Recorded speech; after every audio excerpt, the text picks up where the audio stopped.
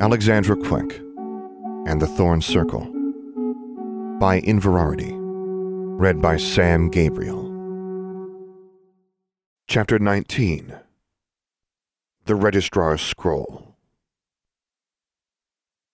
"Be good, Alex," her mother said. "I will." Alexandra couldn't help rolling her eyes. They were standing in front of the blackened ruins of their house. They had finally been allowed to go through the wreckage to pick out anything salvageable, but there was nothing to retrieve. So Alexandra was returning to school with little more than a few changes of clothing and Charlie. Fortunately, she had left her school clothes and books in her room at the academy, but she regretted the loss of her Christmas presents. Only Anna's charm bracelet had survived, because that she had been wearing when she escaped the fire. Archie was waiting for them this time. He was wearing his police uniform because he was on duty, but he'd swung by Sweet Maple Avenue to see Alexandra off. "That means stay out of trouble," he said, as if he didn't think "be good" was clear enough. Alexandra sounded exasperated, but there was a trace of a smile on her lips. "I will, Archie." The Charmbridge bus rolled around the corner. Charlie squawked excitedly, and her mother ran a hand through her hair, smoothing it down, though it didn't need it. "We'll let you know how the house hunting is going," she said. "You could write more often, you know." "I'll try." Her mother snorted at that. The short bus pulled to a stop and opened its doors. Mrs. Speaks looked past Alexandra at the burnt wreckage behind her. "Miss Quick, whatever happened?" she exclaimed. "We had a terrible accident over Christmas," her mother said to the bus driver, "but no one was hurt, fortunately." Alexandra got on the bus, said "Happy New Year" to Mrs. Speaks, and walked past staring classmates. "Troublesome burned her own house down," she heard someone whispering, and she sighed and found her way to a lone booth. The bus was apparently making its previous trip in reverse order, which meant none of her friends were on board yet. She practiced wand movements and thought about the upcoming spawn until they reached Detroit, and David got on. "Alex," he exclaimed, and sat down next to her. "Did you have a good Christmas?" "I had sort of a strange Christmas," Alexandra said. She wasn't going to go into detail on the bus while others could hear. "How about you?" "Pretty good, but my parents gave me a bunch of electronic stuff, PlayStation, computer, MP3 player, even a new cell phone." "Cool!" Alexandra was impressed and a little envious. "Yeah, except none of that stuff will work at Charmbridge. They didn't pay attention when I told them that Muggle devices don't work around magic." "Oh." Alexandra thought about the flashlights and calculators she'd sent Constance and Forbearance, and hoped they weren't wondering why she'd given them useless Muggle junk. When they arrived at Chicago, Darla, Angelique, and Anna all boarded. Anna beamed when she saw Alexandra wearing the charm bracelet that had been her Christmas present. They didn't have much chance to talk, though, because Darla and Angelique both spent the rest of the ride detailing everything they'd done over vacation and every one of their presents. This suited Alexandra, since she wanted to tell David and Anna about the Christmas blizzard without the other girls listening in. As they ascended the highway leading up to the bluff where the invisible bridge was located, Alexandra saw that it had snowed here as well, and when they got off the bus, the valley was blanketed in frost, and the woods on the far side were caked with snow. "Snow!" exclaimed Anna excitedly, and she bent over as soon as they disembarked to scoop up some in her hands. "You act like you'd never seen snow before," David said. "I haven't, except in pictures. We don't get white Christmases in California." She was happily making a snowball. "Be happy. Detroit got buried. Heck, most of the Midwest got buried this Christmas. Believe me, you can get tired of snow real fast. At least here it won't turn all gray and nasty after it gets plowed and driven over for a few weeks." Alexandra stared at David and then recovered. She hadn't realized the blizzard had been so extensive. "Here we go again," he muttered, as Mrs. Speaks began leading students across the invisible bridge. Once more, Mr. Journey was there. "Happy New Year, Starshine! Did you have a nice Christmas?" "That's enough," Alexandra said. She wondered if snow shoveling was among the tasks the custodian's clockworks would now be performing, and resolved not to join them in detention this semester. "Goodness," said Forbearance. "Gracious," said Constance. They were all sitting in front of a crackling fire in the sixth graders' lounge. Alexandra was telling her friends about the events over Christmas. She had not yet told anyone but Anna about her possible connection to Abraham Thorn, but aside from that, she didn't leave out any details, not even her aborted curse. "You almost died," Anna said breathlessly. "Again," said David. "Do you still think no one is trying to kill me?" she asked. Constance and Forbearance looked at each other, and Forbearance cleared her throat. "That curse," she said. "It was Constance's voice trailed off. I know, said Alexandra. It was bad. They were all silent for a bit. But Will you did, said Constance. Surely not, said Forbearance. Who would wish such a thing? The Ozarkers hadn't been privy to the discussions Alexandra had had with David and Anna before Christmas, so this was all new and shocking to them. She hadn't gotten around to her theory about Miss Grimm's involvement and wasn't sure they would want to hear it. Gee, I don't know, said Alexandra. Certain boys who use the M-word? The twins flushed and looked down. Benjamin and Mordecai are not always charitable, said Constance diplomatically. And we know you and Larry are not on the best of terms, said Forbearance, even more diplomatically. But accusing them of murder in their hearts is too much. And it's silly anyway to think they pursued you into the Muggle world. I don't. Alexandra was not as certain as the Pritchards were that Larry and the Rashes might not wish to see her murdered, but she didn't really think they were the ones who'd been trying to murder her. She gave a warning look to Anna. But it is awfully suspicious, don't you think? The twins exchanged another one of their meaningful looks. You conjured up an awful lot of ill, said Constance. It must have had to go somewhere, said Forbearance quietly. And whether or not you loosed it on others, that's the sort of curse what always afflicts the one who did the cursing. Evil always returns to the one who dealt it. The Ozarkers looked very serious and a little pale. Evil? Alexandra exclaimed. We're not saying you're evil, Alexandra, Constance said emphatically. Never, Forbearance agreed. But... And they both bit their lips and looked at her worriedly. Everyone was silent, looking at her. I'm not dark, she said. We know, all her friends echoed. She looked down. All right, maybe what I did was bad. You think I brought it all on myself? Anna slipped her hands around Alexandra's arm and leaned her head against her roommate's shoulder. I think, she said, that you should be careful, Alex. And I'm really glad you weren't hurt. And you should try really, really hard not to get in any trouble this semester. There was an assembly the first day back from vacation, and the dean addressed the entire student body, welcoming them back for a new semester, warning them that snow charms were not to be used indoors, and announcing the winter ball for grades 8 and up.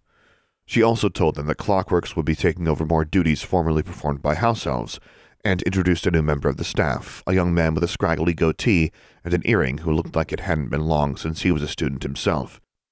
This is Mr. Thiel, who will be joining our groundskeeping and custodial staff. Our hard-working Mr. Journey has had the monumental responsibility of maintaining Charmbridge's grounds and facilities, with some help from elves, Clockworks, and of course, the occasional student with a little too much idle time. There was muted laughter at this, and Alexandra felt quite a few pairs of eyes turning in her direction, but Miss Grimm went on. So I'm very pleased that our new budget allows for a full-time assistant who will be relieving Mr. Journey of some of his more tedious duties. Alexandra noticed that Mr. Journey was smiling and applauding politely, but somehow he didn't seem all that enthusiastic about having a new assistant. Darla and Angelique were whispering and giggling, and Alexandra gathered that they thought the young assistant custodian and groundskeeper was cute. Finally, said Miss Grimm, I'm very pleased to announce that for commencement this year, the Governor-General himself will be our invited guest. A ripple went through the auditorium. As you know, it's been quite a few years since the Governor-General has honored Charmbridge with a visit, so I expect to see every student putting forth maximum effort to display Charmbridge pride and excellence. She beamed at the assembled students, and Alexandra thought her smile looked like a threat. The Governor-General, Anna exclaimed, walking to lunch with Alexandra after the assembly. So what? Alexandra shrugged. Commencement was for graduating students. The event was irrelevant to her, though she guessed there'd be a lot of fuss when the time came. Well, he's really important. He's the most important man of the Confederation. Alexandra thought maybe she'd know more about the Governor-General if she was in a regular Wizard Social Studies class with Anna, instead of remedial wizarding world history. He's also the one the Thorn Circle tried to assassinate, Anna added in a whisper.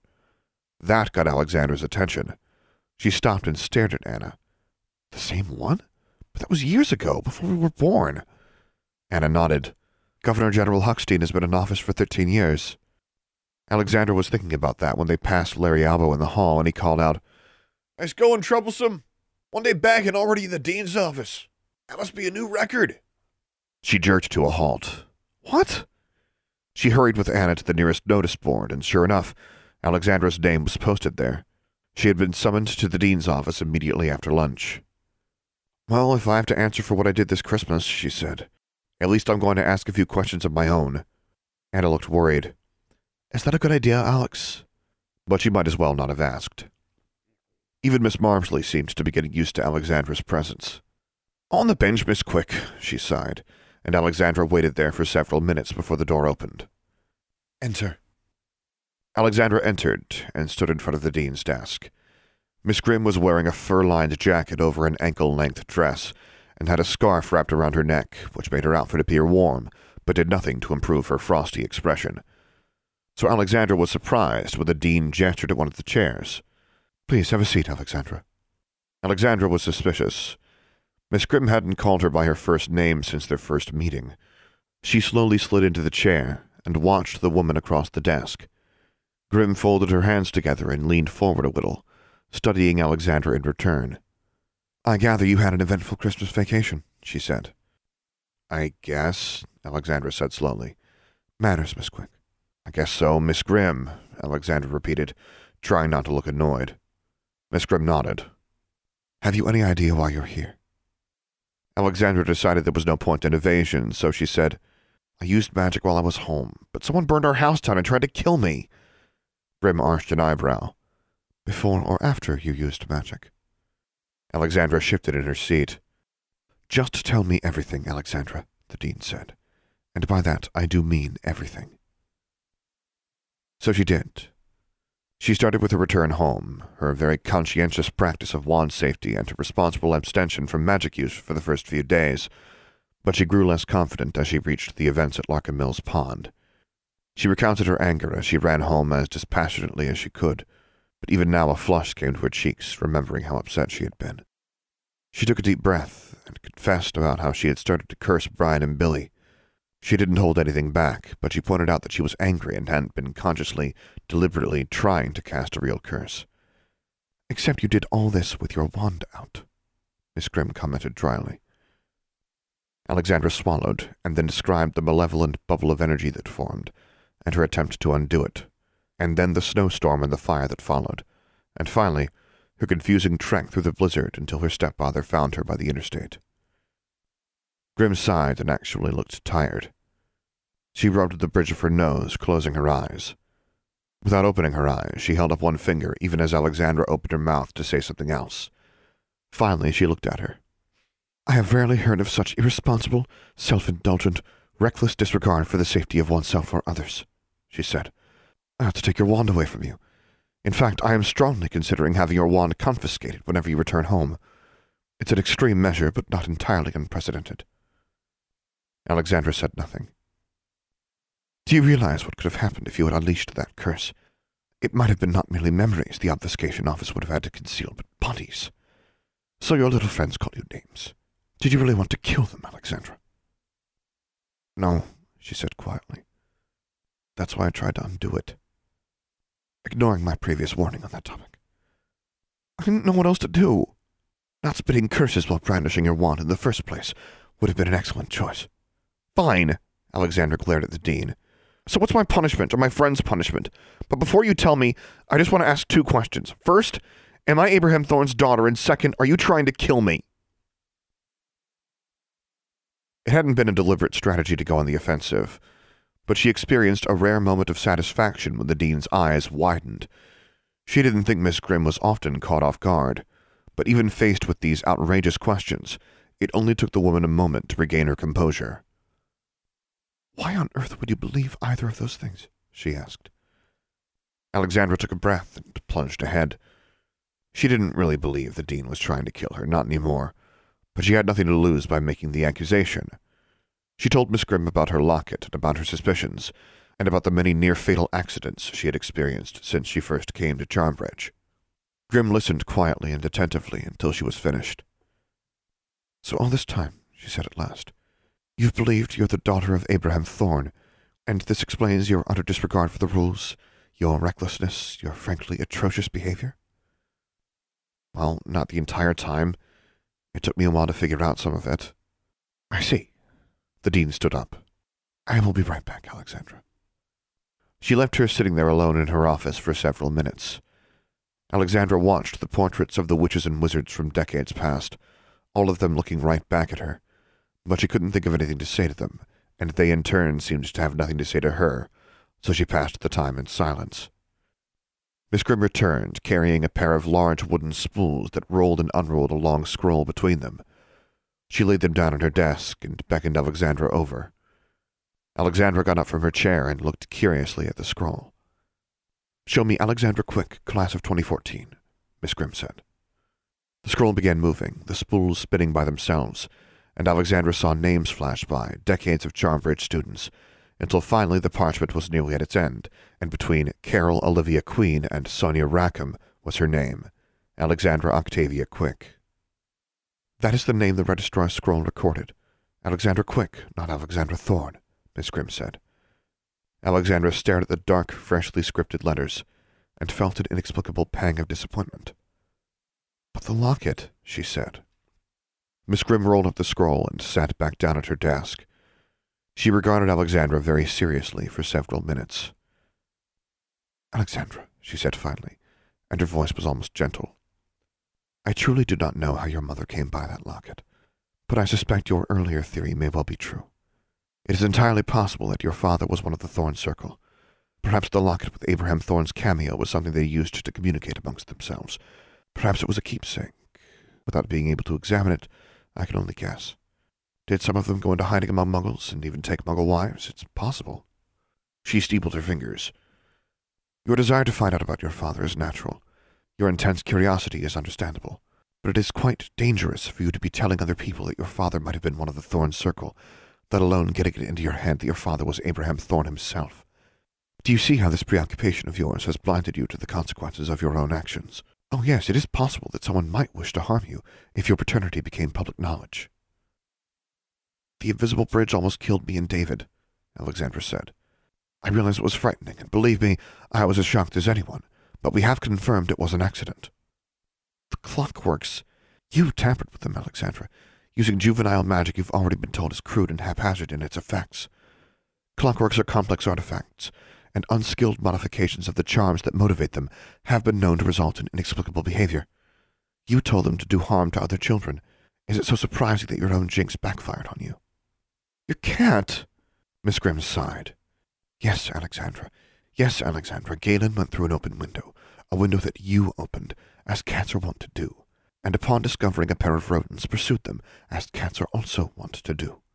Of course, when I placed that jinx on you and Mr. Albo, I didn't expect the two of you would ever find yourselves alone together in the attic. The explosion in alchemy class. Even you said I didn't cause that. It does not follow that someone else caused it. We have no explanation for that after weeks of investigations, and can only conclude that the wrong component or the wrong spell caused a freak accident. Alexandra's eyes narrowed. This was an awful lot of freak accidents. The fire. Yes, the fire. Miss Grimm's eyes narrowed. What do you suppose happened when you tried to undo your nasty, vengeful curse? Alexandra was quiet a moment. I don't know, she mumbled. You poured out all your hurt and outrage and desire to cause harm, and made it take magical form. You may have succeeded in undoing the specific form you gave it, a form that might have left poor Mr. Seabury and Mr. Boggleston in a very non-undoable state. Alexandra shuddered. But that sort of malignant energy doesn't just dissipate with an undoing charm. I caused the fire? She asked quietly. Tell me honestly, didn't you already expect as much? Alexandra looked down and nodded. Have you ever heard of Ignis Fatuus? Alexandra looked up and shook her head. Fool's fire, also known as foxfire or will-o'-the-wisp. It's a peculiar type of magic, very old magic, fueled by malice. The dean's voice was low now, and Alexandra leaned forward, hanging on every word and shivering a little. It appears to those who are lost, in places where the path can't be seen, and there is danger ahead. A light that beckons you, urges you onwards, inviting you to follow. And many have done so, right to their doom. Alexandra remembered how she had followed that green and yellow light, not knowing why. If Archie hadn't found her, she shivered again. There's a reason we learn how to do magic properly, Alexandra, Miss Grimm was saying. Now do you see what happens when you conjure magic you don't understand? She nodded. And the blizzard? She asked quietly. Grimm raised an eyebrow. The blizzard? It started right after I did the curse, and then tried to undo it. Grimm stared at her a moment and then broke into laughter. Oh my! Did you actually believe that you caused the blizzard, Alexandra? Alexandra frowned a little. Grimm kept laughing. My dear, you may be capable of impressive feats of spontaneous magic for your age, but really... Alexandra felt herself becoming small and silly. If an 11-year-old could conjure a blizzard that stretches across 5 states, just because other children were mean to her, why, I shudder to imagine what would happen when you experience real distress. I dare say that the trials and tribulations of adolescent witches would threaten civilization itself. Alexandra's face was burning. Okay, she said, I get it. I didn't cause the blizzard. I'm glad. The dean composed herself, her expression becoming more serious. Manners, Alexandra, she chided, then shook her hand. Her tone was firm, but lacking its usual icy hard edge when she spoke again. I can see now how your troubled past and your difficulty in adjusting to the wizarding world has contributed to your recklessness. You have questions to which you may never get satisfactory answers. You've survived a number of remarkable mishaps, some your doing, but not entirely. You're a bright, inquisitive child, and you're unaccustomed to boundaries. She folded her hands on her desk. I don't discipline you to be cruel, Alexandra. I administer discipline so that you will learn to behave yourself properly in this world. There are much worse things that can happen to you than detention. You've already had but a small taste. Alexandra was now thrown so completely off balance that she hardly knew what to say or how to react to the dean's words. Miss Grimm seemed almost kind in comparison to their previous meetings, yet Alexandra still sensed the condescension in something else. She wasn't sure all of her questions had been answered, yet it seemed so silly and childish to persist. Wasn't it true that she had brought most of her trouble down on herself? You do want to remain in the wizarding world, don't you, Alexandra? After seeing what you can become, do you want to go back to a Muggle school, a Muggle life? Alexandra nodded, then shook her head, confused. I promise you this, Alexandra. The dean's voice was soothing, reassuring. You will be safe here. I do not allow students to come to harm at Charmbridge. I want you to stop looking for enemies who are out to get you.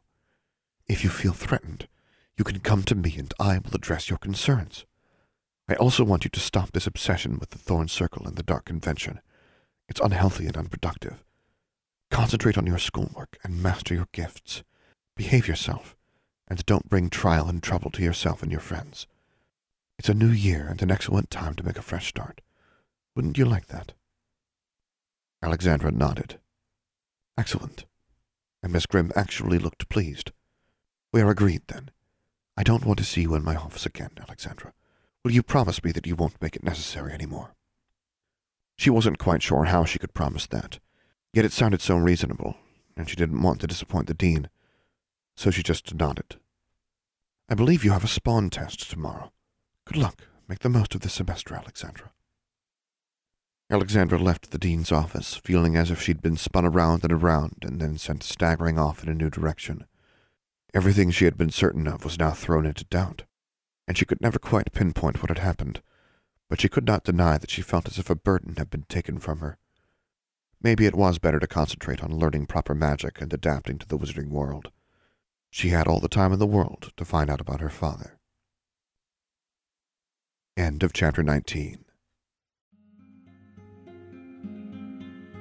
For the full text of this and other stories, as well as news and updates about Alexandra Quick, visit Inverarity.livejournal.com. For more information about this podcast, visit samgabrielvo.com/Alexandra Quick. I am also easy to find on the Alexandra Quick subreddit and Discord server, where you can hear me record episodes live. Troublesome, composed by Dr. James Benighoff. Charmbridge, composed and performed by Tyler Parsons. If you have enjoyed this podcast, please take a moment to leave a review on iTunes or whichever podcast service you prefer. And finally, as always, thank you for listening.